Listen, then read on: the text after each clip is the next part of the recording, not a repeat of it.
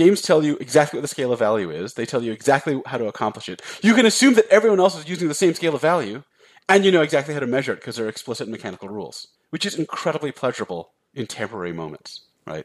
But my worry is, and the general worry I have about gamification is, to get that pleasure in the real world, gamified education, gamified work, gamified communication, which is, I think, what Twitter is, you have to offer people a hyper-simplified, mechanically measurable, hyper-explicit value system, and they get the pleasures, game-like pleasures of value clarity in exchange for abandoning the subtlety, plurality, and self-determination of particular values.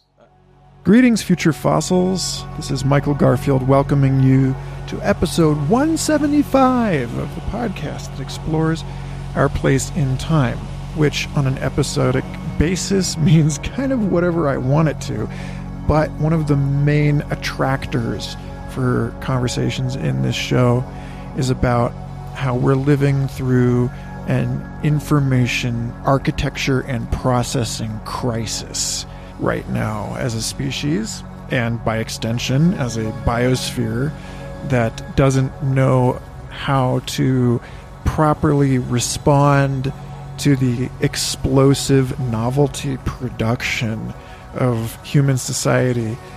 This problem, in human terms, can be filed under crises in social epistemology, trying to understand how it is that we know what we know, how we come to that understanding collectively. And as a recent grantee of IdeaMarket.io, whose reputation market built on the blockchain attempts to provide a better way of determining which voices are worth listening to than the fiat assignment of platform by major media corporations. I was recently on the Idea Market podcast to discuss my thoughts on this, running all the way back to at least my conversation in Future Fossils episode 39 with Hunter Motz, as well as my own speculative fiction, An Oral History of the End of Reality, about deepfakes and challenges to the consensus. Ultimately, I do think that we will find better ways to share in the sacrament of rigorous thinking with one another as this century progresses. But there are some deep, fundamental constraints on how much we can actually improve. And I am here in large part to encourage your humility in the face of what can and cannot actually be known. So imagine my delight when, as a storyteller at the Diverse Intelligences Summer Institute, that's DISI.org, I became acquainted with the work and mind of C.T. Nguyen, a philosophy professor at the University of Utah, whose work focuses on how it is that we decide to measure value, the problems inherent in measuring certain forms of value and not others, philosophical challenges to how we determine and assign expertise, risks inherent in the gamification of society, which is very, very intimately related to all of the economics conversations we've had on this show and my other podcast, Complexity for the Santa Fe Institute, and also the costs and downsides of transparency. So, I mean, really, this guy's work is just a bouquet of about half a dozen of my favorite mysteries to explore. And I immediately identified him as someone I would love to help unpack these ideas for me and for you on Future Fossils. So this is the first in a series of conversations with the amazing people I met at DC this summer. They have their own really cool podcast I recommend you check out called Many Minds, hosted by Kenzie Cooperrider. Go check them out and expect a trickle of these conversations over the year to come. Before we dive into this week's episode, I just want to thank everybody listening to this show for the support that you have offered in all of the myriad forms that you have offered it. Be that rating and reviewing the show on Apple Podcasts, be it spreading the word to friends, contributing to the fascinating conversations that we have in the Future Fossils Discord server, and of course, supporting this work, me, and by extension, my family, on patreon.com/Michael Garfield. Special thanks to the new patrons over the last couple of weeks: Lydia Shearer, Helen Leaf Black, Casey Henderson, and Aaron Kawana, joining about 200 other people, helping me carve out scarce and precious time in my schedule to keep Future Fossils coming. I would love to do so much more with this show, and right now the only thing stopping me is a desk job, from which I would love your help partially escaping. One thing I'd really love to do with everything I've learned and synthesized is to start offering myself up in consultancy and advisory roles. So if you know anybody that would be interested in that kind of thing, please connect us. And of course, if you'd like to participate in the 3 book club calls that we will be having before the end of this year, starting on October 23rd with Christopher Ryan's Civilized to Death, then please hop on over to Patreon, become a supporter at any level, and you will not only be availing yourself to all kinds of exclusive goods, but helping me restructure my life to be more available to you and to my family and to these vital conversations. And with that, thanks again for tuning in. Here's my conversation with philosopher C.T. Nguyen about games, value, transparency, and some of the deepest and most persistent and vexing puzzles in our quest to know what is true and how we come to that truth. As we begin, T is just wrapping up grading some papers. Thanks and enjoy. There we go. Yeah. No, you don't want a podcast in grading mode. That actually kind of like directly links into some of this stuff. But yeah, it is sort of like the, this might be apocryphal, I don't recall, but the commentary about the severity of court determinations and like whether they happen before or after the judges had lunch. Right. Yes. Yeah, I was just thinking, there's this thing I started realizing happening, and I realized it was because I used to have a commute between childcare and work, and now it's like, childcare, 1 minute to run downstairs and hop on a Zoom call, and like my mental state is just like completely wrong. I had to start building in like, no, you're going to go down 10 minutes. I know you could crack more out of your life, but you're going to go downstairs in 10 minutes and just kind of chill out. Or you will give a terrible talk because you can't go instantly from taking care of a 4-year-old to talking philosophy. It was funny. I was just on this call this morning tweeting for SFI about this new school PDOS, the new school policy and design for outer space. They're working with Interplanetary Festival on a series of kind of speculative microfiction discussions about this lunar base of the 22nd century. And everybody was sitting there in this call, you know, talking about what a welcoming party is going to look like for new lunar denizens. Are you going to have to teach people to walk on the moon? It's going to be a big deal? And I was sitting here thinking, like, I don't know, linear extrapolations are never great. But at the same time, like, it seems completely logical to me that somebody on a trip to the moon is going to be, for one, like graded through a series of microgravity adjustments, so that, you know, so they're not going to notice there's this big difference. And then second of all, they've probably spent linear weeks or months of their life in like moon VR, so it's not even going to seem all that different to them on some level, you know. And it's just like all of these ways that we think about the ritualization of passage, of travel through space and time, have been basically destroyed by digital media. Right. So... And we need new rituals, but we can't just like steal old rituals. We need to make things that actually function in the new environment. It's really hard to evolve because I think what the practice says it's about is not always what it's about. That's the general That's the general theme. And so people are like, oh, I guess the function of commute is to get you from A to B. So if you remove the commute, if you don't have to get to A to B, why would you need to stand for 20 minutes in space listening to podcasts? And the answer is because that's incredibly important for your mental health. And if you don't have that in the system... Right. You know, it's funny, I've been thinking a lot about, but not actually writing due to sort of related issues with time and space management, this thread about video game movies and how like video game movies seem to have this persistent theme, whether it's Super Mario Brothers or Sonic the Hedgehog, or I'm going to include Masters of the Universe in there, even though it's not really like a video game. There's this whole sequence of films that have been coming out since the 80s at least, that are about how these fictional worlds that we've created are actually just inhabiting an adjacent cosmos.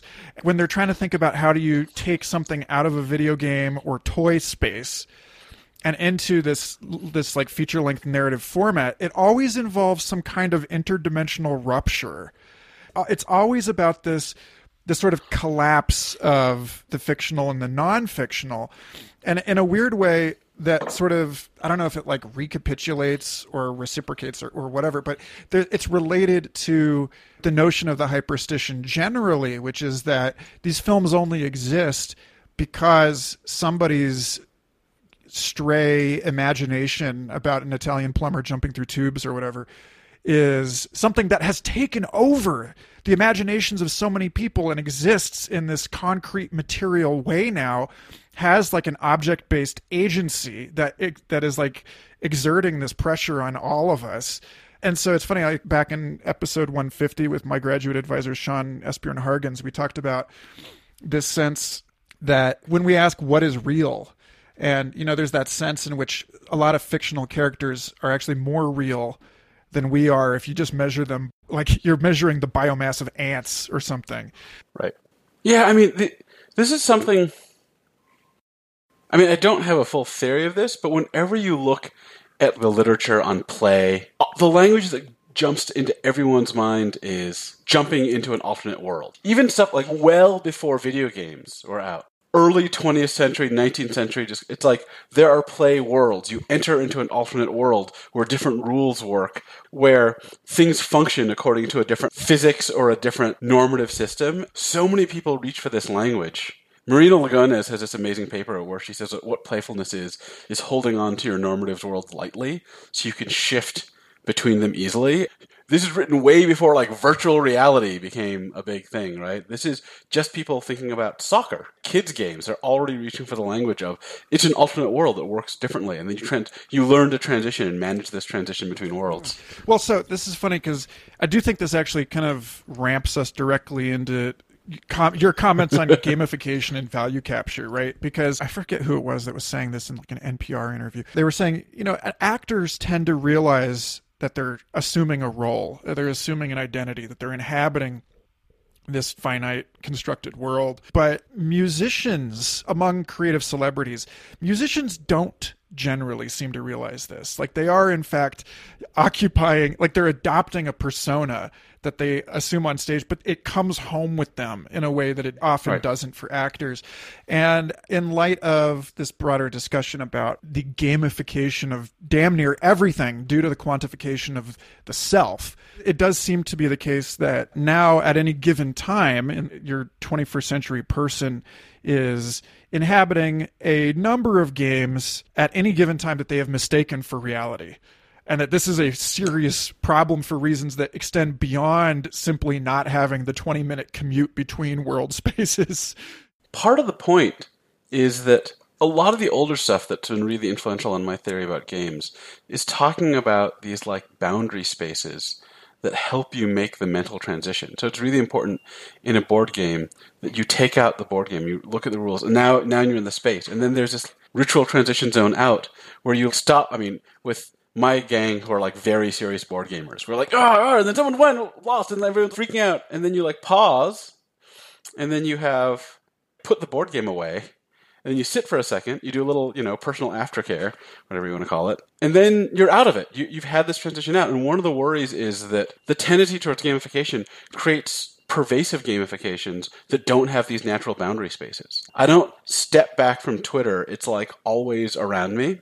And it's not the same as, here's my role, I'm going to play it, and now the time is done.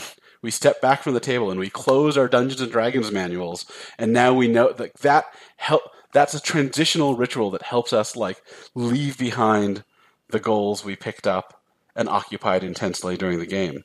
And when you don't have that, and when the system actually encourages you to like wear the Fitbit constantly, right? Then you don't have the transitional spaces. You don't have like the thing that triggers the stepping back from the narrow value system. Two of my friends, J.F. Martel and Phil Ford, produced a show called Weird Studies. It's an art and philosophy show that looks at modernity and interrogates it through a weird ontology lens. And they talk a lot on that show about banishing, like the banishing ritual. Yeah. So I think that's been kind of informing my thinking about this. It takes somebody like James P. Carse to write a book like Finite and Infinite Games just so you realize the way that you've confused one for the other. Now it feels like a great time to actually give you an opportunity to provide some exposition on your work, generally, the big picture of your work. And then if we can, I guess from there, we'll tunnel down into value capture. And I think that there's some... Yeah, there's a lot of places I want to take it. I hope we have time for it. Sure. So my name is Thi Nguyen. I'm associate professor of philosophy at University of Utah. I work in two fields that almost no one thinks are related except me. One field is social epistemology, which is the study of how knowledge works in social communities, and the other is the philosophy of art, especially in my case, games as an art form. I think they're related because I think social epistemology is partially about this, is much about the study about how concepts communicate and propagate through a community and get processed collectively by a community. And art, the philosophy of art, is the study of subtle communication. How we communicate things that aren't easily written down, that aren't easily put in explicit principles, that have to be put in this. There's no other way. People are like, there's no way to express the feeling of Twin Peaks except Twin Peaks, right? It's like specific to all that peculiarity, but there's something being communicated there. I've been really interested in various thought traps, you might call them. So like, I've been writing about echo chambers. I've been writing about the seductiveness of simplistic explanations like conspiracy theories, and the ways in which when you have this pleasurably simple thing, right, this huge hedonistic incentive to occupy the simple, coherent, finished position instead of exposing yourself to like the pain and nausea of confusion. So that's one side. The other side, I mean, at first these were separate projects for me. Maybe I always knew, or maybe I'm just making this shit up. But I've been working in the philosophy of art on the nature of games. And I got really frustrated reading all this stuff in which people are like, games are art because they tell stories, or they have beautiful graphics, or they have good characters. And it's not that they don't do those things. Those are just all things we know from like movies and novels. And I was really interested in what makes games special, like what makes them unique. Actually, we know from the history of art that when a new form comes out, people first like try to like wrest it back into an old format and be like, let's make photography as much like painting as we can, right? Let's make the novel as much like poetry as we can. And then over time, they let themselves sink into what that medium uniquely affords. So basically, my account in games, in this book, Games Agency as Art, is that games don't just tell stories or create worlds, but more than that, the game designer tells you who to be in the game. The game designer tells you your abilities, but also your motivations. They give you points. So Reiner Knizia, who's my favorite board game designer, has this moment where he says, the most important thing in a game designer's toolbox is the point system, because that tells the characters what to care about in the game. It tells the characters to tell about whether they're there to kill other people or cooperate with them or collect profit. And so my theory is that the game designer designs a form of agency, an agency which is a motivation set with an affordance, with a set of abilities. I mean, you can say that games are the art of agency, or the artistic medium of games is agency. What a game designer is doing is creating a world for you to struggle against, but a you to be with a motivational set. All the aesthetic effects of games arise from this creation of telling you what you want, right? Mario isn't a game until you know you're trying to go right. None of the obstacles come into being if you think, I'm just supposed to stand here and observe, right? So, and part of this, the part that's relevant, is that one of the pleasures of games for me is that they give you these temporary experiences of total value clarity. In our normal life, there's a billion values. They conflict. They're hard to measure off against each other. The philosophical term is commensurate. It's really hard to commensurate the value of research with the value of family, with the value of like the pleasures of exercise, whatever. It's hard to measure them against each other. And also for individual values, it's hard to figure out how well you've done by a particular value. You were talking about your kids. I've got kids, young kids. And, I often find myself in the position of being there and watching my 4.5-year-old screaming things about how the black hole gods are going to get him while he's like jumping around, taking his diaper off and throwing it around and like telling me a story. And I'm like, am I fostering a creative, happy person, or am I creating an undisciplined monster? How do I know what good parenting is here? But in games tell you exactly what the scale of value is. They tell you exactly how to accomplish it. You can assume that everyone else is using the same scale of value, and you know exactly how to measure it because there are explicit mechanical rules, which is incredibly pleasurable in temporary moments, right? But my worry is, and the general worry I have about gamification is, to get that pleasure in the real world, gamified education, gamified work, gamified communication, which is, I think, what Twitter is, you have to offer people a hyper-simplified, mechanically measurable, hyper-explicit value system, and they get the pleasures, game-like pleasures of value clarity in exchange for abandoning the subtlety, plurality, and self-determination of particular values. The motto that comes up in this stuff, when I was writing about gamification, is that when you let yourself be gamified by Twitter or Fitbit, you're outsourcing your values. You're letting Mark Zuckerberg set what you care about, which I find threatening. We can talk about the details more. But some of the places stuff has collided is there's this really interesting way in which like conspiracy theories thrive on social media. And one very simple way to sum it up is that conspiracy theories offer you hyper-simplified explanations of the world. And, bad conspiracy theories. We can... Also, some conspiracy theories are true. Just let's we can talk about that later. But epistemically problematic conspiracy theories typically are appealing because they offer hyper-simplistic explanations of the world and hyper-simplistic moral systems. And then they're functioning well in a technological system that works because it offers a hyper-simplified, simply quantified value system for you to plug into. And that resonance between those things is currently what I'm beating my head against a wall to understand. Is that enough? That's great. Monologue? That's the whole thing, really. One of the things I like about your writing is, in particular, on the piece of the seduction of clarity, that you make a sympathetic case for people who are struggling with this stuff. We're talking about sort of like very fundamental human biases here. And first of all, of a paper I read last year by Zach Wushkowitz and Simon DeDeo that were breaking down different explanatory values and how they were using Bayesian statistics and doing this formal analysis where they're showing how people tend to talk about a preference for simple explanations, but like what actually constitutes a simple explanation. That there is an explanation that manages to account for the most possible phenomena. It's consilient. But then there's other explanations that are parsimonious. It's like you're writing the rule with like the shortest possible equation. And these two things are in tension with each other.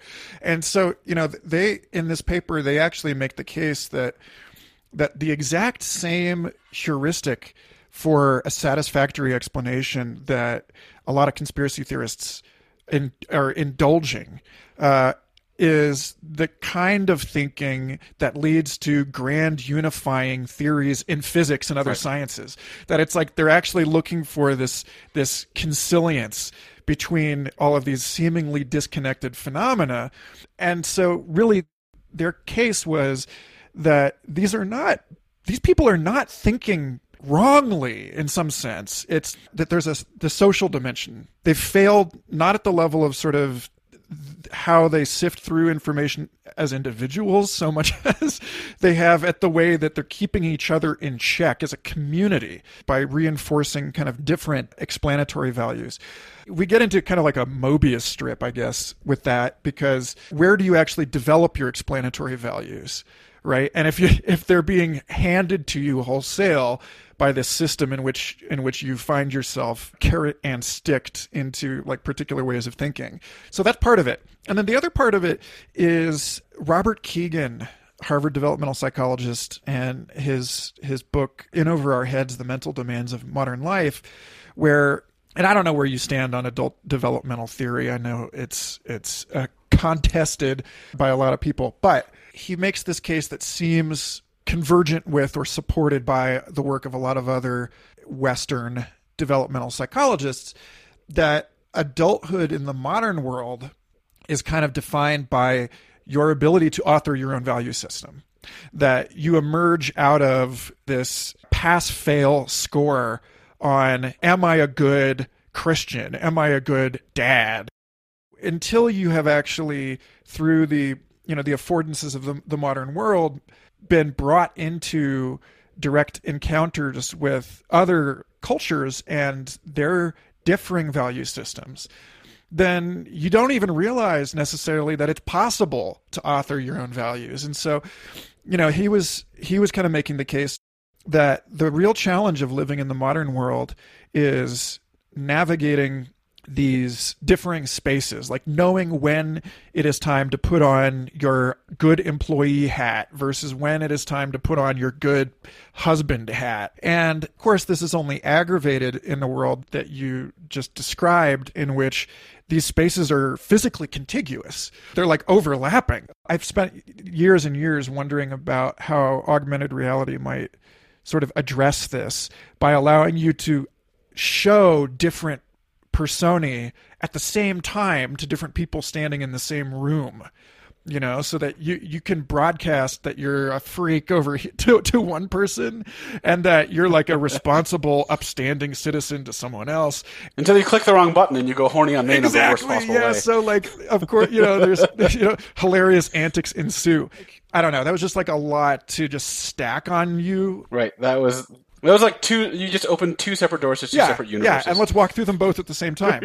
But same time, no. But yeah, I mean, I have a lot of, as you do, and this is one of the reasons I really appreciate your work, is that I have a lot of sympathy for the what some people might call the challenges in sense making that people are having to live with right now. Let me make things even worse.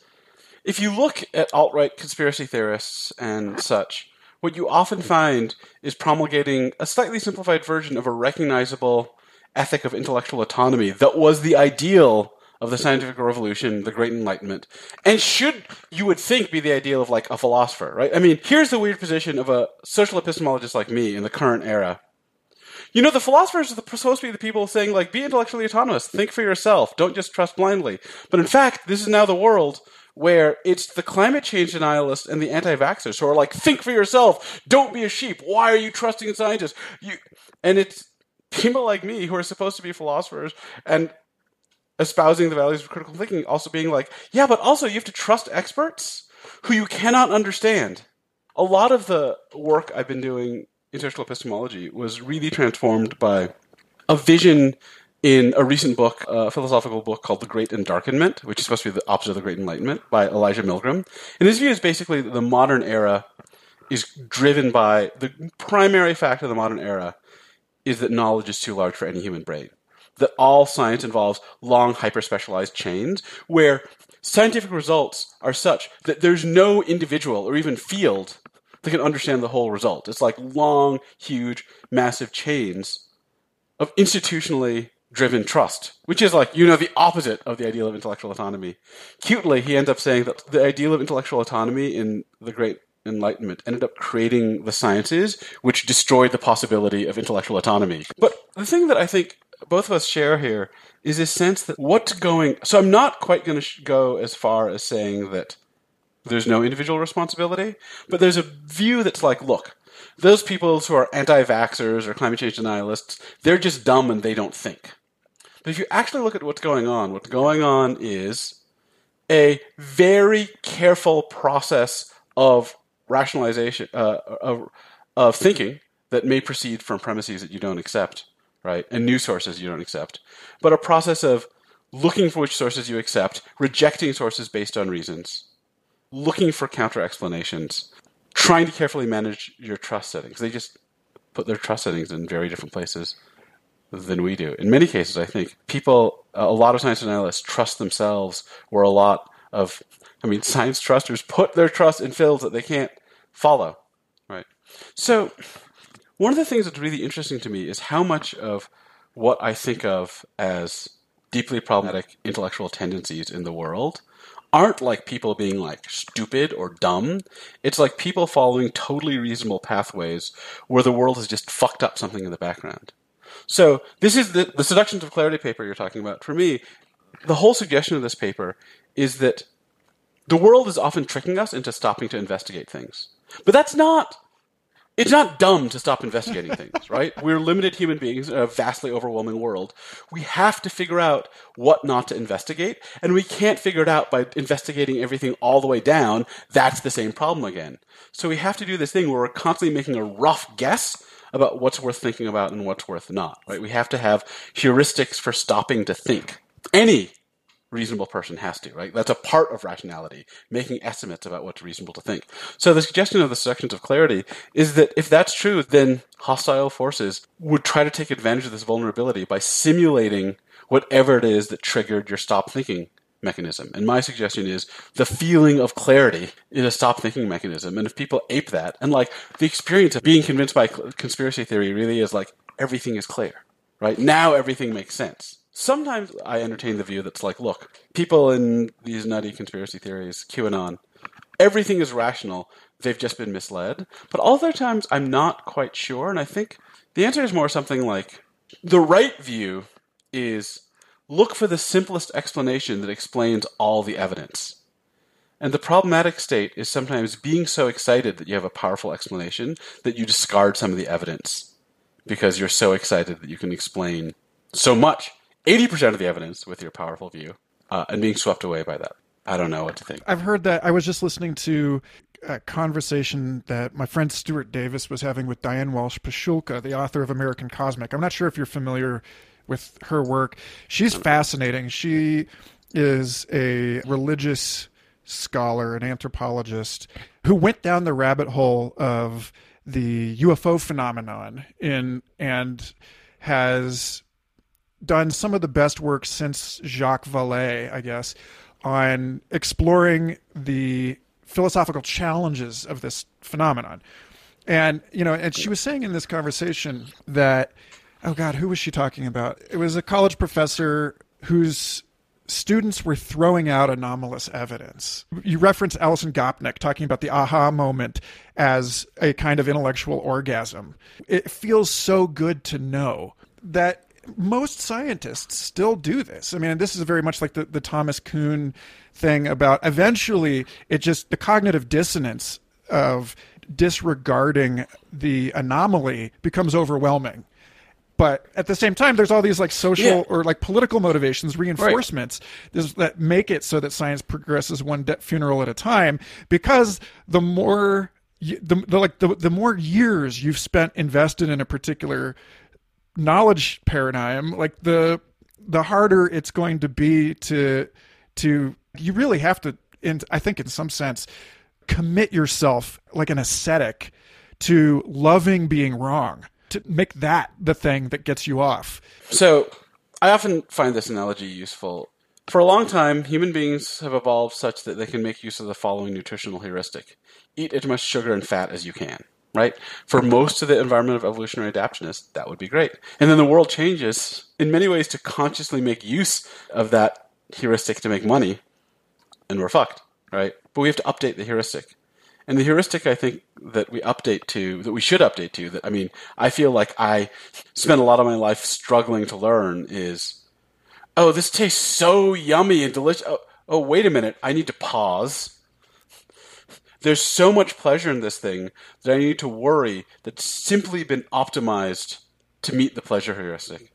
It's hard to love just being wrong. That hurts. But one thing you can evolve, I hope, is the suspicion that something is just a little too intellectually satisfying and just a little too instantly clarifying. And to develop a sense that actual intellectual progress, though it can have pleasurable epiphanies, will hurt more along the way. And that if something is just a little too easy, it's not that it's definitely wrong, but like immediately be suspicious. Immediately be suspicious that this is just a little too satisfying. That's the kind of a attempt to change your sensibility that I think we might need to like slowly evolve to be resistant against the fact that there are obviously forces that are out looking to take advantage of any intellectual heuristics we have. And we can't seal ourselves and make ourselves perfect because we have to reason heuristically because there's too much information in the world. Right? That's the basic fact. I'm really glad that you went here because I bring up the sugar example a lot. In thinking about how valid are our metrics really, I think a lot about the question of our credential issuing institutions. And I'm going to kind of like, right. you already went there, but I definitely want to go back to the tensions as pertain to the issue of trust that you talk about in this paper, Transparency as Surveillance. I kind of want to climax this conversation there, but we're getting there. And so this question about the multiple timescales at which something changes, like if you're familiar with Stuart Brand's concept of pace layers, that he's popularized through the Long Now Foundation. It's like this notion, it's this diagram of like fashion is this like really fast squiggly line on the very outer membrane of the planet. And then as you go deeper into it, you get like regulatory institutions. And then even deeper, you get geology is like the base layer of this thing is the slowest thing. But we live in the Anthropocene, right, which is a time that is characterized by the leverage that the small and fast human and our technology has against these immensely slow processes, that we have shuffled the pace layers in a way and continue to do so in a kind of like a more and more insane and reckless way. For me, this gets into questions like you said about like Zuckerberg. I had a conversation earlier this year about space billionaires and the degree to which individuals should have the agency to determine history in that kind of way. So there are like real grounded concerns regarding the actual like structure of our governance and so on. But part of that is this question about at what pace is my knowledge, is the knowledge required of me updating, and can I actually learn it? Like, as you mentioned earlier, you like this idea about modernity and it being like more than any one person can tackle. I remember SFI president David Krakauer saying his definition of modernity was that culture is learning faster than the individual. And so, we're like constantly stuck behind. Anyway, this gets into questions surrounding how you actually issue someone a degree in something. Like, yes, we have to trust people, and I want to like click and expand that a lot for the remainder of our conversation, but it's sitting on top of this even sort of more vexing problem, I think, which is that we don't even seem to know right now when, as you were kind of saying a moment ago with like equal and opposite reality tunnels, that the anti-vaxxers have a completely separate set of experts than the vaxxers. Yep. And how do we even begin to compare those if we could agree on heuristics in the first place? Okay. Let me do a little bit of my own intellectual biography, because this might be fun. Long ago, in my dissertation, I was obsessed with a problem that very few philosophers think about. And at the time, everyone was like, why are you interested in this problem? It's a really boring corner of philosophy. The problem is the puzzle of how a non-expert identifies the right expert. So I've been working on this for like 15 years, and I feel like the world has suddenly changed. So people are like, oh yeah, we see why you're interested in this problem. Right? Ahead of the curve. So the basic problem, which was from fucking Socrates, if a non-expert doesn't understand a domain, and they have to find an expert to trust, what is their basis for identifying a real expert? And in particular, what's their basis for identifying an expert from a faker poser who's pretending to be an expert and making all the right noises, right? So I think this problem is incredibly complicated, and the basic thing that falls out of this view of the world as hyper-specialized is that at a base level, we can't do it, right? I've got a PhD in philosophy.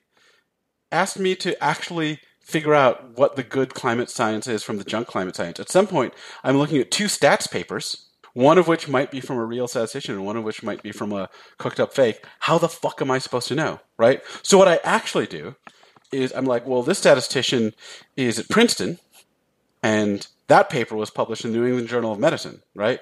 So I'm using status markers. Now, I think, here's the funny thing. If you take a critical thinking class standard introduction to critical thinking class, they will literally define arguments for authority as a logical fallacy, right? And what we're saying, this is exactly the interesting point, right? I think a lot of the misunderstandings people have about what the fuck is going on right now is based on, even though all evidence counts to the contrary, still clinging to this fantasy that an individual can understand their beliefs for themselves, where obviously that's not right. What we actually do is we have to trust people. Somehow we have to figure out who the right people to trust are, even though we don't know enough to vet their fields. And also our trust, okay, this is the new hot term I'm thinking of. Tell me what you think about it. Our trust is fractally iterated. Mm-hmm. When I trust my doctor, I'm now trusting every article my doctor's read, which includes articles written by researchers by biology, who are in turn trusting that I don't know who I'm quickly, if I trust one expert, in doing so, I'm trusting like a million other experts. And it's not just that I can't vet each one for myself. I don't even have the time to track where my trust goes, right? Like every pill I take. Every time I eat a piece of food that's been passed through some like regulatory agency, right? My trust is over like people I don't know. So we have to manage this somehow. It's clear to us that, okay, climate change denialists have put their trust in the wrong place. And then the answer is, but where did that mistake happen? Right? One version of this is it's just pure luck. I don't know if I believe this. But you could think, look, I grew up trusting people that put my trust in the right place. Other people grew up trusting people that put trust in the wrong place. They're just fucked. I'm lucky. That's all there is to say about it. You might there was a line that was cut from a pop piece of mine about echo chambers. The line is, "Who needs evil demons and brains in vats when we have Fox News?" Right? Growing up in Fox News world might be intellectually equivalent to growing up as a brain in a vat for all the philosophers out there, right? You have a basic procedure where you trust what's around you, and if all that's unreliable, you're just fucked. I'm not sure that it's as cut and dried as that, but I do think that identifying where the mistake starts is incredibly difficult, given that I don't have the intellectual basis for telling you, A, not only can I not tell you why this climate change scientist is better than that one on an individual basis, I can't even tell you why this department or this field is better than that one. Doing that would require stats knowledge that I don't have, right? So we're doing something incredibly complicated, and it's something about the large-scale vetting of whole institutional structures. The best I can tell you is I trust climate change scientists because they're part of the same network of trust that includes people that make planes, and those planes don't fucking fall down. So I know that much, right? But even tracing that through for myself is not, I'm trusting other people that they're part of the same network. I can't figure that out for myself, right?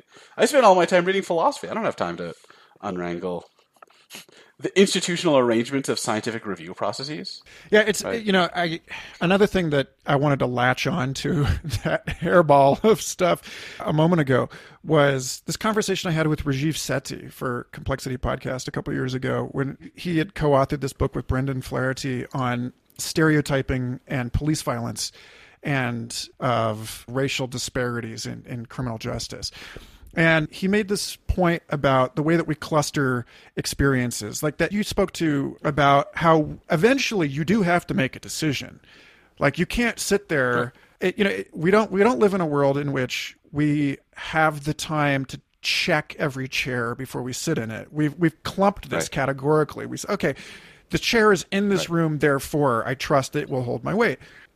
One of the things that I brought up with him was how the internet effectively makes every interaction, if you think, I remember Sense8 was talking about this, about how like a few centuries ago, you would meet the number of people in your entire life that you encounter in a single day now. And so you don't have, like, we're under this enormous pressure to evaluate people in less time than we actually have to make a legitimate evaluation of them. And so we're like, the question that I have is like, one of the questions that you basically just said is like, there's no easy answer to, is has the internet effectively sold us exactly the opposite of what it advertised as far as like a more egalitarian world, because we're stuck in this situation now where we're required to be interoperable with people that we're essentially meeting in a dark alley and more likely to shoot than we would if we had time to break bread with them. That's amazing. Yeah, I mean, that's a great insight. A colleague of mine, Erin Beagley, who's a philosopher who works in feminist philosophy and is really involved with cognitive science, has this great project where she says, like, people have this claim that racism is wrong and sexism is wrong because it's based on stereotypes. But stereotyping is how we work cognitively. You can't process the world unless you have an internal script like, this is what cars are, this is how they behave, right? You need to clump. And I'm teaching a 200-person lecture. I cannot keep track of every individual student. I have to like clump them into groups. The interested students, the bored students. And then I have to like try to somehow make guesses about how they'll react given this kind of clumping procedure. And I think you're exactly right that the more people we meet, the more we have to make fast decisions based on inadequate evidence, which involves making inferences, and making inferences are basically creating general categories and having to assume that there's some similarity. There's this background thought. I mean, you touch on this, and I don't have a good explanation for this, but the background thought is, I was around when we had this dream that the internet would fix everything. That it would make knowledge perfect. It would make democracy perfect. Flash forward 2 decades later to the Trump election, right? And I think a few things that we didn't think about back in the dream days are really about the basic problem of information overload, right? So Zeynep Tufekci, I'm sure you like, one of my favorite scholars, has this incredible piece in Wired that it's called "The Democracy Poisoning Age of Free Speech" or something like this. And her view is our idea of censorship is outdated now. We used to think that what's bad about censorship is that you might shut off the couple of news channels, but you can't do that anymore, right? Twitter is too hard to shut down. There are too many sources of information. What we have instead is the problem of burying. There's a few spotlights in the world, and if your words are in public, uncensored, on the 1,000th page of Google search rankings, you're fucked. No one's ever going to hear you, right? And the interesting thing is, and this is something I think no one predicted, the access points are so constricted, right? So here are a few of them. Google search algorithms, Amazon's search ranking algorithms, right?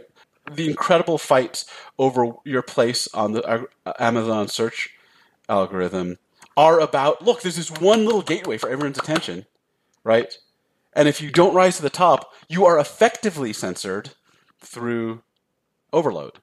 I saw some research that said in the era of social media, we are collectively reading a smaller number of articles. Instead of like everyone reading like a different things and then talking, everyone on the left is reading like the same 5 think pieces each week, right? Similarly, Spotify, you should be able to listen to anything, but basically it turns out most people just listen to whatever's on the early recommender pages, right? So something weird is happening that I don't think we fully have come to grips with. And I think you're exactly right that something about the scale and the size and the overload of the internet has like created a new information condition that we haven't figured out how to cope with yet.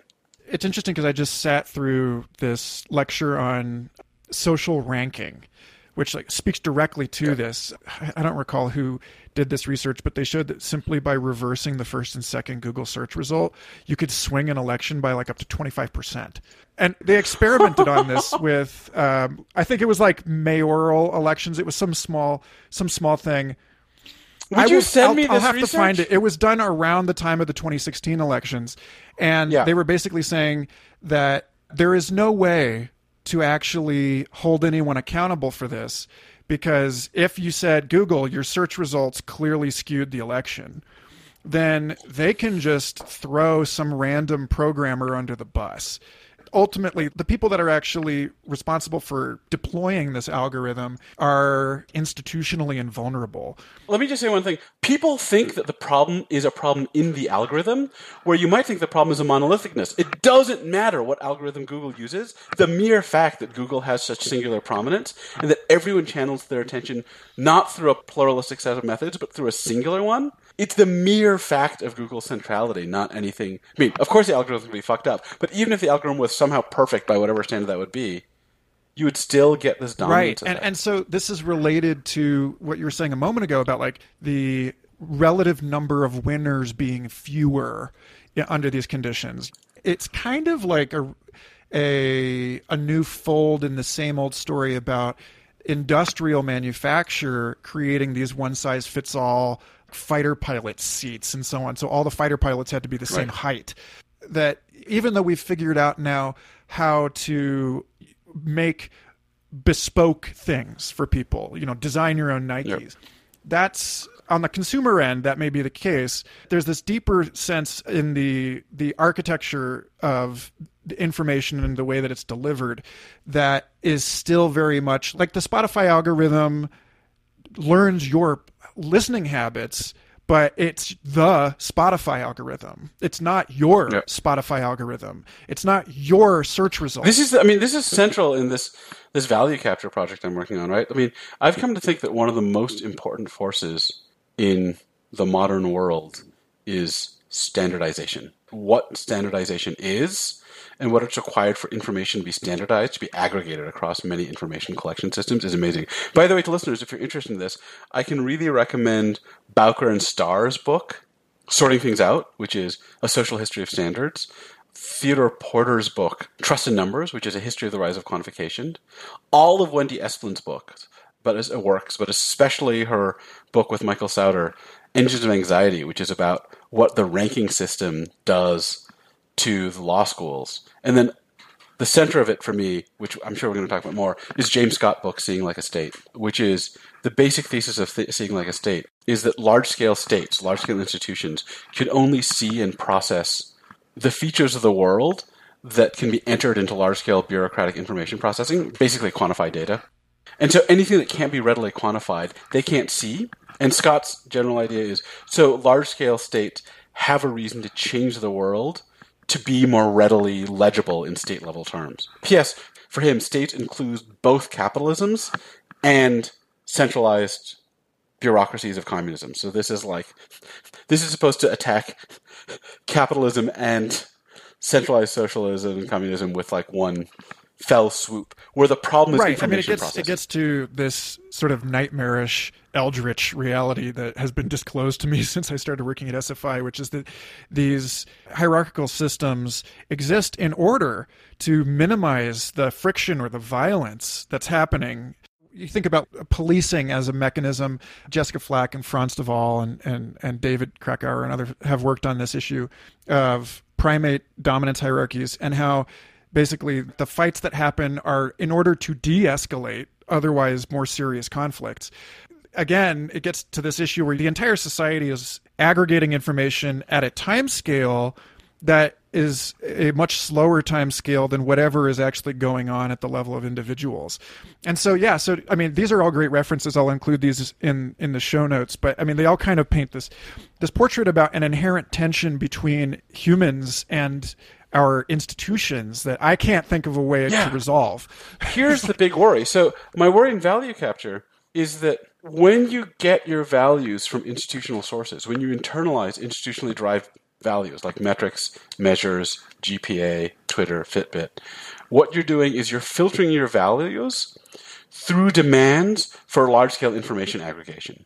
And one of the core demands for large-scale information aggregation is standardization of data inputs. The way that Theodore Porter puts it is that qualitative information is incredibly rich and nuanced and context sensitive, but it doesn't travel well between contexts, and it can't aggregate. So to aggregate, you need to create a single kernel of information that's invariant, and then have everyone input data in the same way, and then you can aggregate. And of course, the example I always use is GPA, right? I can give really rich qualitative evaluations of my students and all the dimensions they're good at, but what I have to return that will be entered into the record is a simple comparative ranking to other students on one dimension, which I have to squash all that complexity. Of course, my complex evaluations will be meaningless to a dean whose background is in, neurobiology, just because our contexts are so different. So the problem for me of value capture is if you start being motivated by something like GPA as your value system, then you don't have the capacity to tailor that value to yourself. You're accepting as a value which must obey the demands of large-scale institutional standardization. Which is not to say that institutional standardization is bad. I think it's required for institutions. And also we need institutions for collective endeavors. I've been thinking there's a basic tension between our nature as participants in collectives and our nature as weird individuals with their own emotions. And we need both. And they pressure each other. And that pressure is kind of irresolvable. And we just have to live in the fucked up pressure and try not to sacrifice one of those parts. Which, again, is really, really hard when you have these increasing returns to scale, all of the stuff about the first mover advantages, or to harken back to the social ranking talk that I just saw. Basically, it explains why, for instance, in 2017, everybody thought Ethereum was going to overtake Bitcoin in market capitalization, and it just couldn't. Because you've already established that this thing lives on the top of the charts. And so, everything else that's built around it is sort of dependent on this thing. And it's the same basic idea with paradigm shifts. At any rate, I would really love to connect you with the folks at Idea Market. I just became a grantee for them, and they're a blockchain-based social epistemology experiment, where they're trying to basically use a prediction market approach to deinstitutionalize reputation. And on one level, very cool. But on another level, it's not blinded in a way that it seems like it should be in order to prevent this just from being overtaken as a tyranny of the majority type outcome. Yeah, a lot of the systems that I see are just hey, let's substitute one institution's ranking system for another institution's ranking system. So one of the things I think, this is harkening back to an earlier part of our conversation, but one of the things about games value systems is that games in the normal sense, in the traditional sense, aren't pervasive. You get to choose, right? Even though a game has a particular written-in-stone value system and a particular written-in-stone way to approach it, in our life with actual games, you can transition between games, abandon them, and find the one that fits you. So in a sense, a particular game isn't tailorable. But the ecosystem of games is one you can explore, right? When I was trying to discover what kind of exercise would fit me, I tried 50 until I found rock climbing, and that fit. But pervasive gamifications are often not like this, right? Twitter is not like this. Grades aren't like this. There is a system attached to an institution, and if you want to play in that space, you're stuck. And the tailoring of that value system is not one you can tailor or adopt to yourself, or that one you can switch around and look for the one that fits you. And so, maybe there's one answer that's look, you just need a ton of metrics to work here. But one thing that the empirical literature shows that's super interesting is large-scale social systems tend to glom onto one metric. It's often the first metric. It's often the easiest to use. So Sally Engle-Mary charts this really well in this book of hers called The Seductions of Quantification. She's an anthropologist who worked on the development of various UN human rights indices and then wrote this book about how fucked up the process of making human rights indices is. And one of the things she says is we have these incredibly multidimensional measures of human rights, and then we generate this ranking, and we're okay, the ranking is just this very rough proxy. Don't pay too much attention to it. Here are all the incredibly rich, important things to look at. And then everyone ignores that stuff and just pays attention to the ranking. And I think, again, the explanation is if you want the experience of value clarity, you're not going to get it from the list of 500 possible measures. You're going to get it if you focus in on one ranking. That's what's going to make things feel like a nice game. It occurs to me, listening to you talk about this, that even though in your writing on the seduction of clarity, you talk about hostile and sort of the subdomain of hostile epistemology, combat epistemology, which I love thinking about this in those terms. I think we're inclined to think about a hostile environment or a hostile actor as occupying the same taxonomic status as we are, that it's someone out there doing it. But everything that you've just said in the last, say, 15 minutes or so suggests that we can all be exploited and duped by the distributed agency of these institutional hyperobjects. And so it's not even a hostile environment, as you make the point in this, it could just be a crumbling ruins or the surface of Mars. But there's a sense in which, you really have to stretch it to make the equivalence that a hostile Martian atmosphere is the same level of agency as something like capitalism. I want to make sure that we get into, because we've kind of bounced off the surface of this other piece a few times now. And because this question about trust, and all the stuff that we're saying about the internet is so related to this historical conversation about the virtues of transparency. And I myself was once a kind of transparency evangelist, as one would be if one had been searched unconstitutionally and then brought up on charges by a corrupt criminal system. I was like, where's the dashboard camera footage, guys? But you make a really interesting case in this piece that one of the sort of dimensions of irresoluble tension between seemingly good things is in the issue of transparency and the harms that it incurs or potential risks or challenges that transparency brings. So it's a little late to just throw a complete whole extra scoop on this Sunday, but let's go there anyway. Let's do it.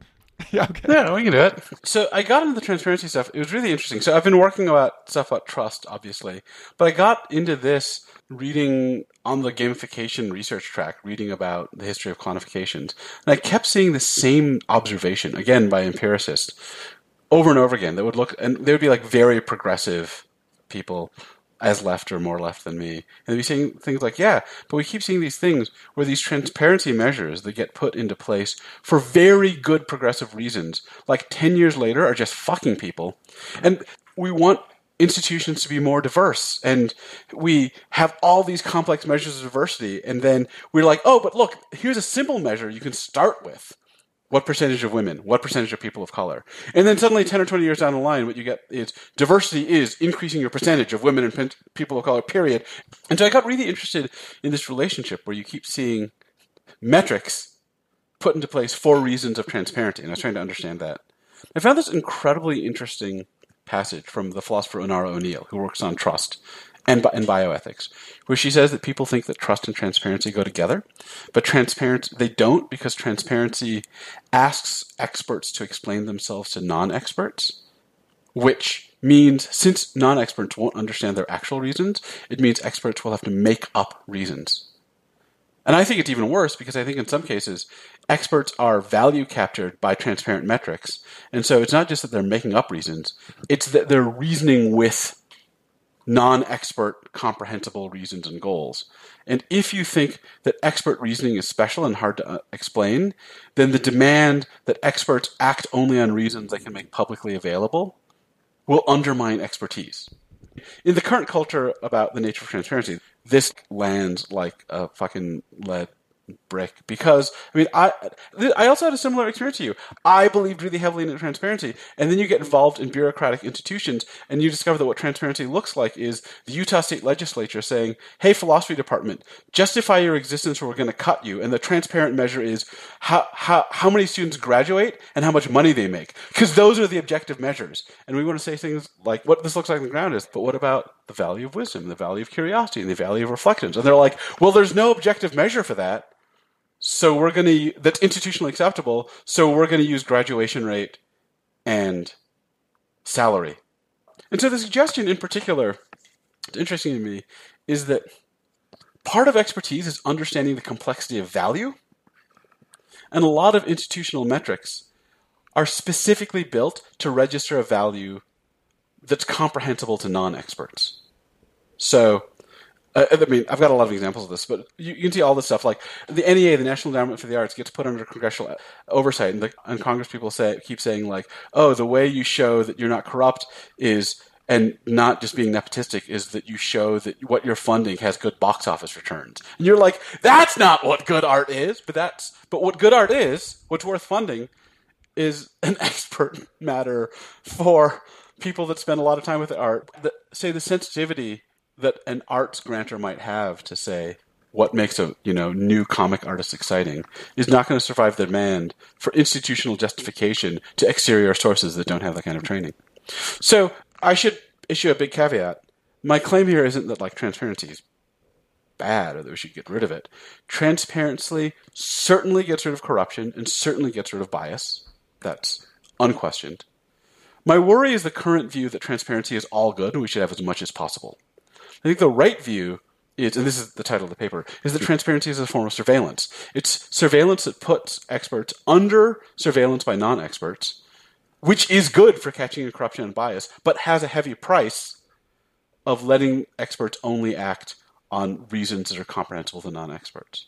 I mean, one way that I put it is that the realm of the inchoate and the intuitive is where corruption and bias live, but it's also where sensitivity and expertise and subtlety live. And transparency gets rid of it all. So, in general, I mean, the theory about surveillance is it's good for getting rid of corruption and bias, but it's a heavy price, so you should only put it in place when you have really fucking good reason to. And it's just how much surveillance you have should scale with how good the reasons are. And I worry that right now, instead, people are like, look, let's just make everything transparent all the time. And transparency looks good when you're on the outside, but it often feels terrible when you're on the inside, right? When each action has to be reported and explained to a public that doesn't understand and isn't part of the world, right? So the thing that's really interesting here is almost like in situations in which we institutionally distrust people, we want them accountable to us in terms we can understand, but that's weirdly an intention with expertise. And I don't think there's a good solution for it. It's another way in which we're fucked, or we have to choose a painful compromise, and that's what we got. So a couple thoughts there. One is, I don't know if you'd know Nick Adams and Goodly Labs, a project out of Berkeley that's working on a number of different hacks for social epistemology. One in particular I really like, called Public Editor, which is crowdsourcing fact checking in a system where, you know, they like I've been talking with them, like, are you going to use volunteers? Are you going to like issue micropayments to Mechanical Turk operators, or, you know, this kind of thing? An answer like that does seem to kind of punch this problem down the road a little bit, but in another way, it might actually kind of help ease the pain of what you're talking about by simply distributing the load of expertise a little bit, you know, like decentering it somewhat.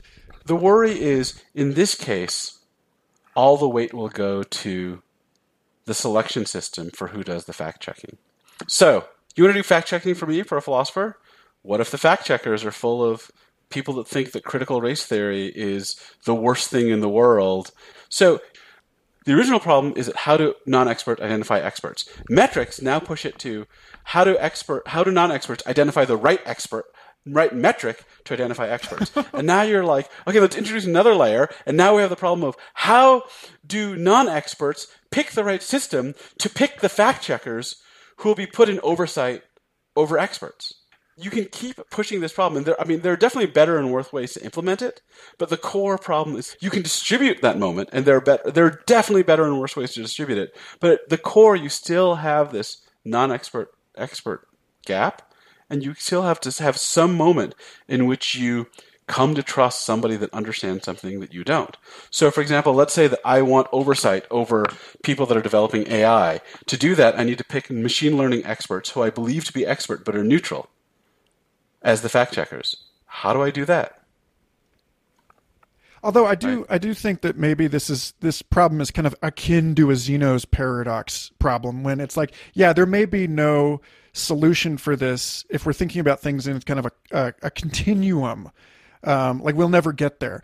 But if we think about it in terms of discrete steps, like we can absolutely like we can't perfectly close the gap, but we might be able to like suture it closed enough that for all for all practical purposes, it's going to heal on its own.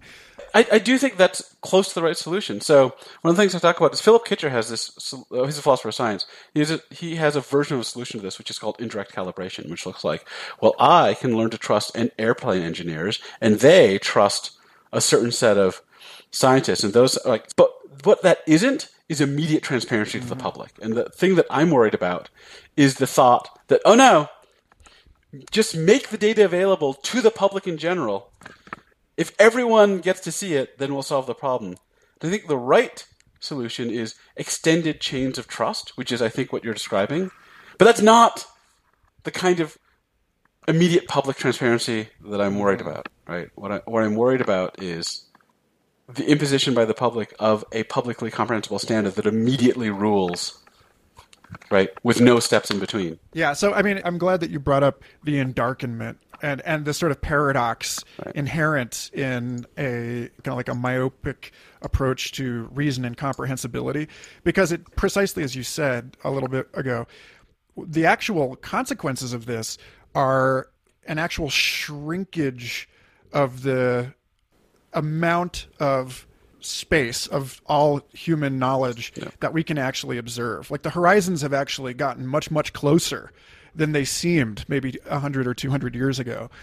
I want to make sure that we touch on, you talked about, quote, epistemic intrusion and the problem of experts and non-experts, right. But this sort of falls into a more general problem that you identify as the intimate reasons argument, which is it's not just about, which I like for intimate reasons. It's not just a question of someone being on an objectively higher peak knowledge-wise. It's also about like inside jokes and like specific cultural understanding. And this gets back to the stuff that we were talking about in terms of, like you said, the way that people might be using the same heuristics, but operating from different conditioning, different knowledge bases, different social, cultural contexts. And I was talking about this with Tyson Yoon-Caporta on the show about the problem inherent in opening in this sort of like the globalization, the way that it has exposed every culturally unique reality to this, like it seems like cancel culture has exploded precisely because of this problem, which is that we don't have time enough in the world, again, to like harp on this, we don't have time enough in the world to actually understand someone else's culturally specific view on a particular thing. And yet, for whatever silly reason, people can now find levers on and weigh in on matters of cultural, like specific local governance can become something that's unfolding on a global stage. And so suddenly you can get all of these people who are, I'm not somebody who's like a total relativist as far as this goes, but at the same time, like, I think it's a much more complicated issue than like, is genital mutilation acceptable? It's like a pervasive thing. The intimate reasons argument, which is also from the Transparency and Surveillance paper, is the basic idea is something like, look, there are communities and there are kinds of reasons that are best understood if you've been in a particular community for a really long time. In my part of philosophy, there are two totally different places where you see these reasons come up. One is aesthetic and art, right? Like, you're not going to see the importance of this kind of jazz or the importance of this kind of maneuver in a new comic unless you're buried in the jazz community, the rap community. Like, you spent time with people, you've had those experiences, you've had the subtle experiences. The other version is from a part of feminist and critical race philosophy called standpoint epistemology. And this is the view that, look, there are understandings of the world that you better have directly if you've gone through a particular experience. And the idea is like the experience of being oppressed in a particular way gives you better access to certain kinds of understanding. So my version of this is to suggest that there are reasons whose full force is only understood if you've really been there, in that space, in that community, living that kind of life. And that the demand for transparency often looks like the demand for people to reason in ways that don't demand any particular background at all. What I'm saying is in some ways uncontroversial, but in some ways very controversial. I think in a lot of philosophy and in a lot of public life, there's a supposition that all reason is essentially public and universal. That any piece of reasoning can be comprehensible to anybody. And I think a lot of the suggestion is no, right? No. You might be able to trust somebody, but you won't fully grip a reason unless you've lived that life. This came up from my own observation and watching LGBTQ support groups try to explain why certain things like safe spaces were so important under the demand of transparency and budget requests to a public that hadn't lived that way, and having those reasons just fall on ears that wouldn't understand it. So there's this idea that a lot of reasoning depends on intimacy in the community. All right. And the worries that transparency shreds this. Here's a cool thing. Here's a little pop piece of mine that's about to come out. It hasn't come out yet, but I think this is the right place to give it to you. So I was trying to figure out why there are so many incredibly miserable pylons on Twitter. And here's the theory. So, to understand the theory, this is a total floss for a moment, you have to understand Ted Cohen's early 1980s theory of jokes in his book Jokes, which is one of my favorite philosophy books ever. So Cohen has the following theory about jokes. I'm waiting for the moment where we get this. You'll get this connection in a second. So Cohen's theory about jokes is that every joke involves the surprise disclosure of a piece of shared background knowledge. Right? Something that you know and believe in common has to come out. And it has to be a surprise, because the way you ruin a joke is you prepare people ahead of time by telling them what that piece of shared background knowledge is, right? It has to emerge. One of my favorite examples this is also, among other things, this incredible compendium of Jewish humor. But one of the jokes from that is the thing about German food is no matter how much you eat, an hour later you're hungry for power.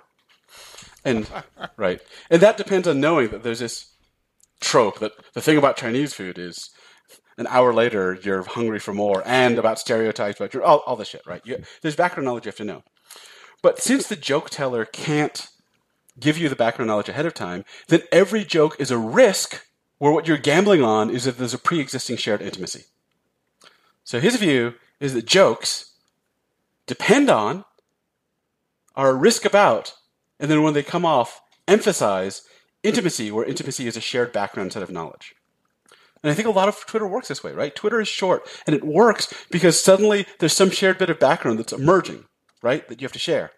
So Twitter gives you so much reason to make these things that are incomprehensible to people without shared background or context, where it's funny because there's background shared context, and then it gives you the retweet button, which lets you rip something out of context and show it to people that won't get it. And so Twitter is a machine that incentivizes, rewards, and then destroys intimacy.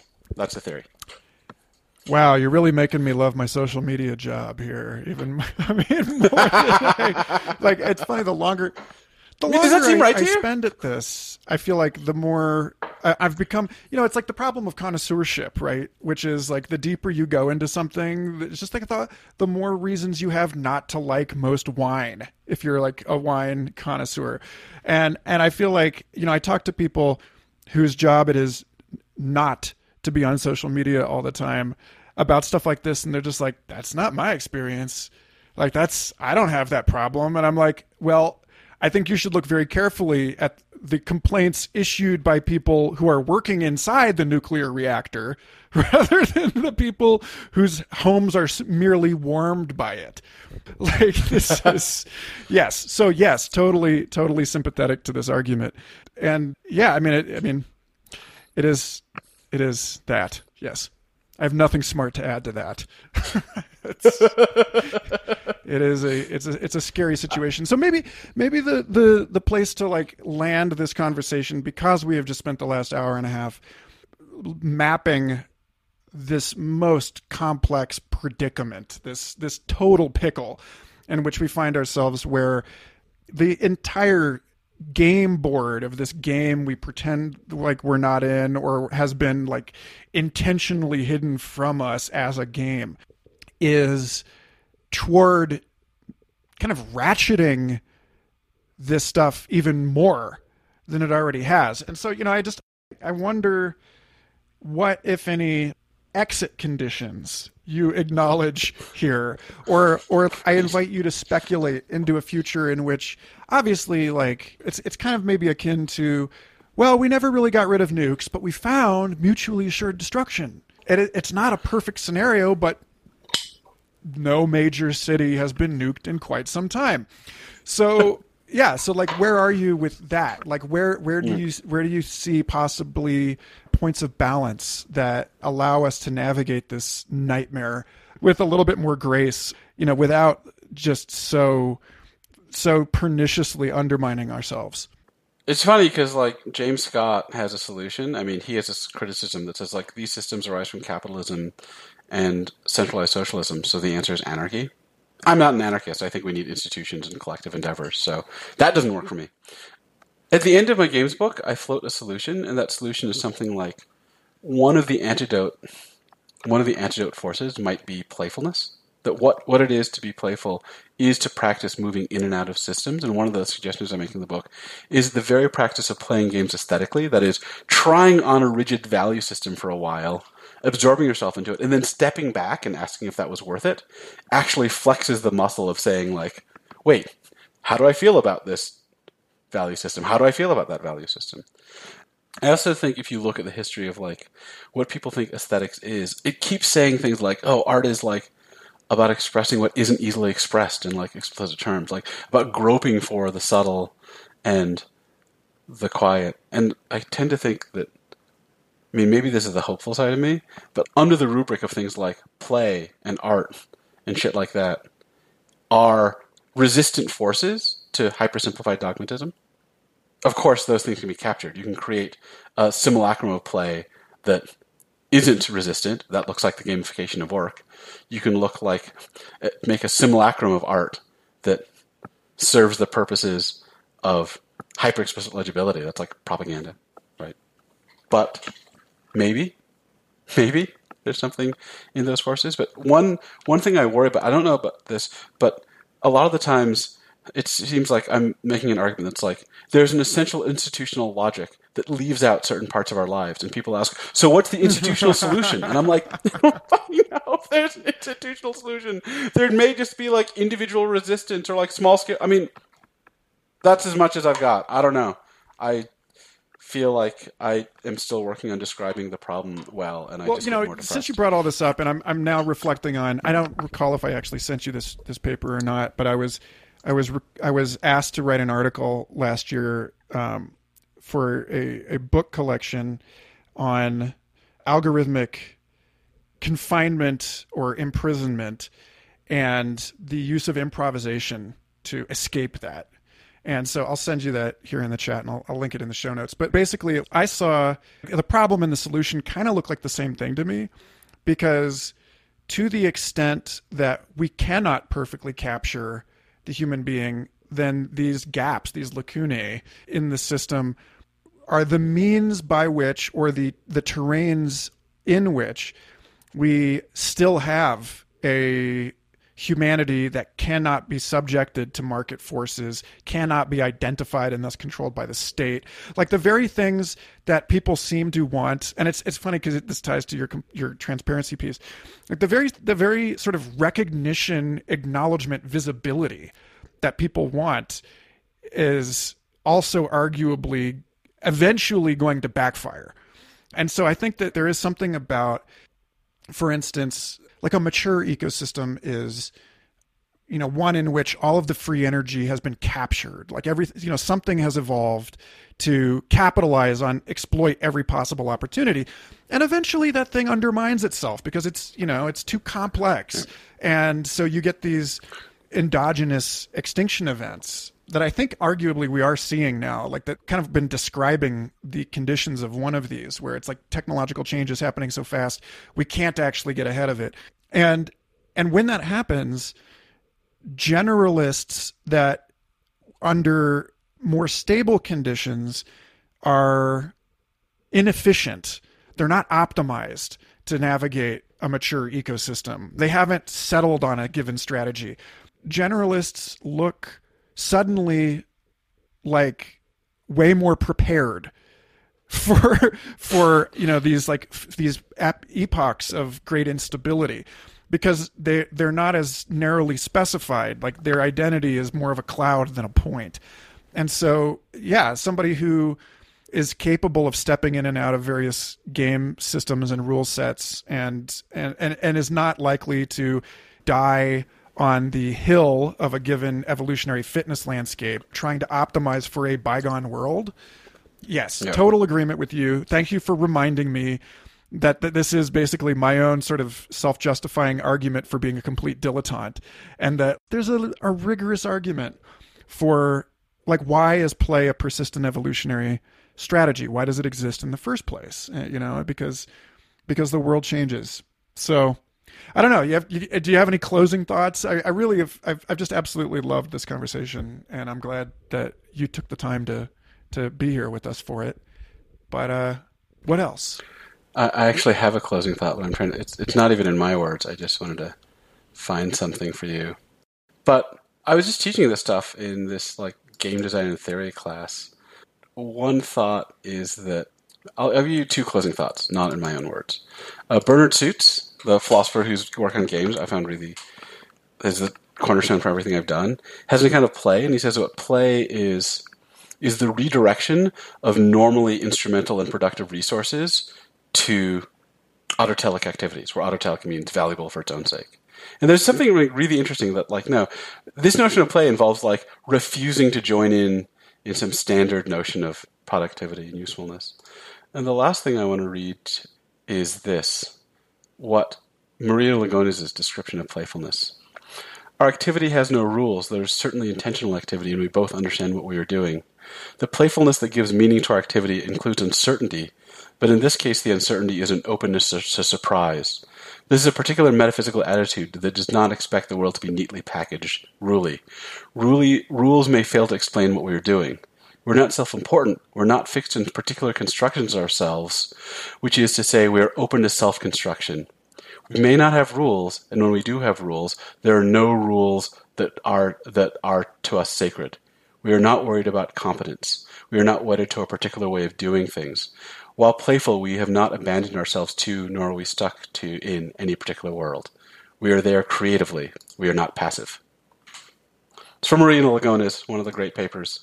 It's called Playfulness, World Traveling, and Loving Perception. And that's the best beautiful. I got. Dee, thank you so much for being on this show. I was really looking forward to this, and I will now be fondly reflecting on the insistency with which I think you and I have managed to articulate the importance of ultimately, like, that's a piece of the joke too, right? Is that, like, you're the butt of the joke if you're the guy slipping on the banana, right? But if you're like watching yourself over your own shoulder, you can laugh about it. And that's the ultimate Buddhist, like, when you get it, you will tilt your head back and laugh. So let us hope that we, through the sort of systems of surveillance that we have created, are able to break the fifth wall, as my friend Rachel Nagelberg says, take a perspective on ourselves and laugh about how seriously we took these insoluble philosophical problems. Yeah. Thanks, man. Thanks for being on the show. Thank you. Thanks again for listening. Special shout out this week to my friend Mitch Mignano, who helped me edit this episode, to my friend Evan Skytree Snyder, who provided the music for this episode, and to each and every one of you listening. If you'd like to go deeper, I hope to see you in the Future Fossils Discord server, which you can find linked from my Twitter bio. For extra episodes every month and lots else, hop on over to patreon.com/Michael Garfield. And I'll see you in an eye blink of geologic time with the next episode, which is an amazing conversation on ecodelia with Richard Doyle, Sophie Strand, and Sam Gandy. Thanks and take care.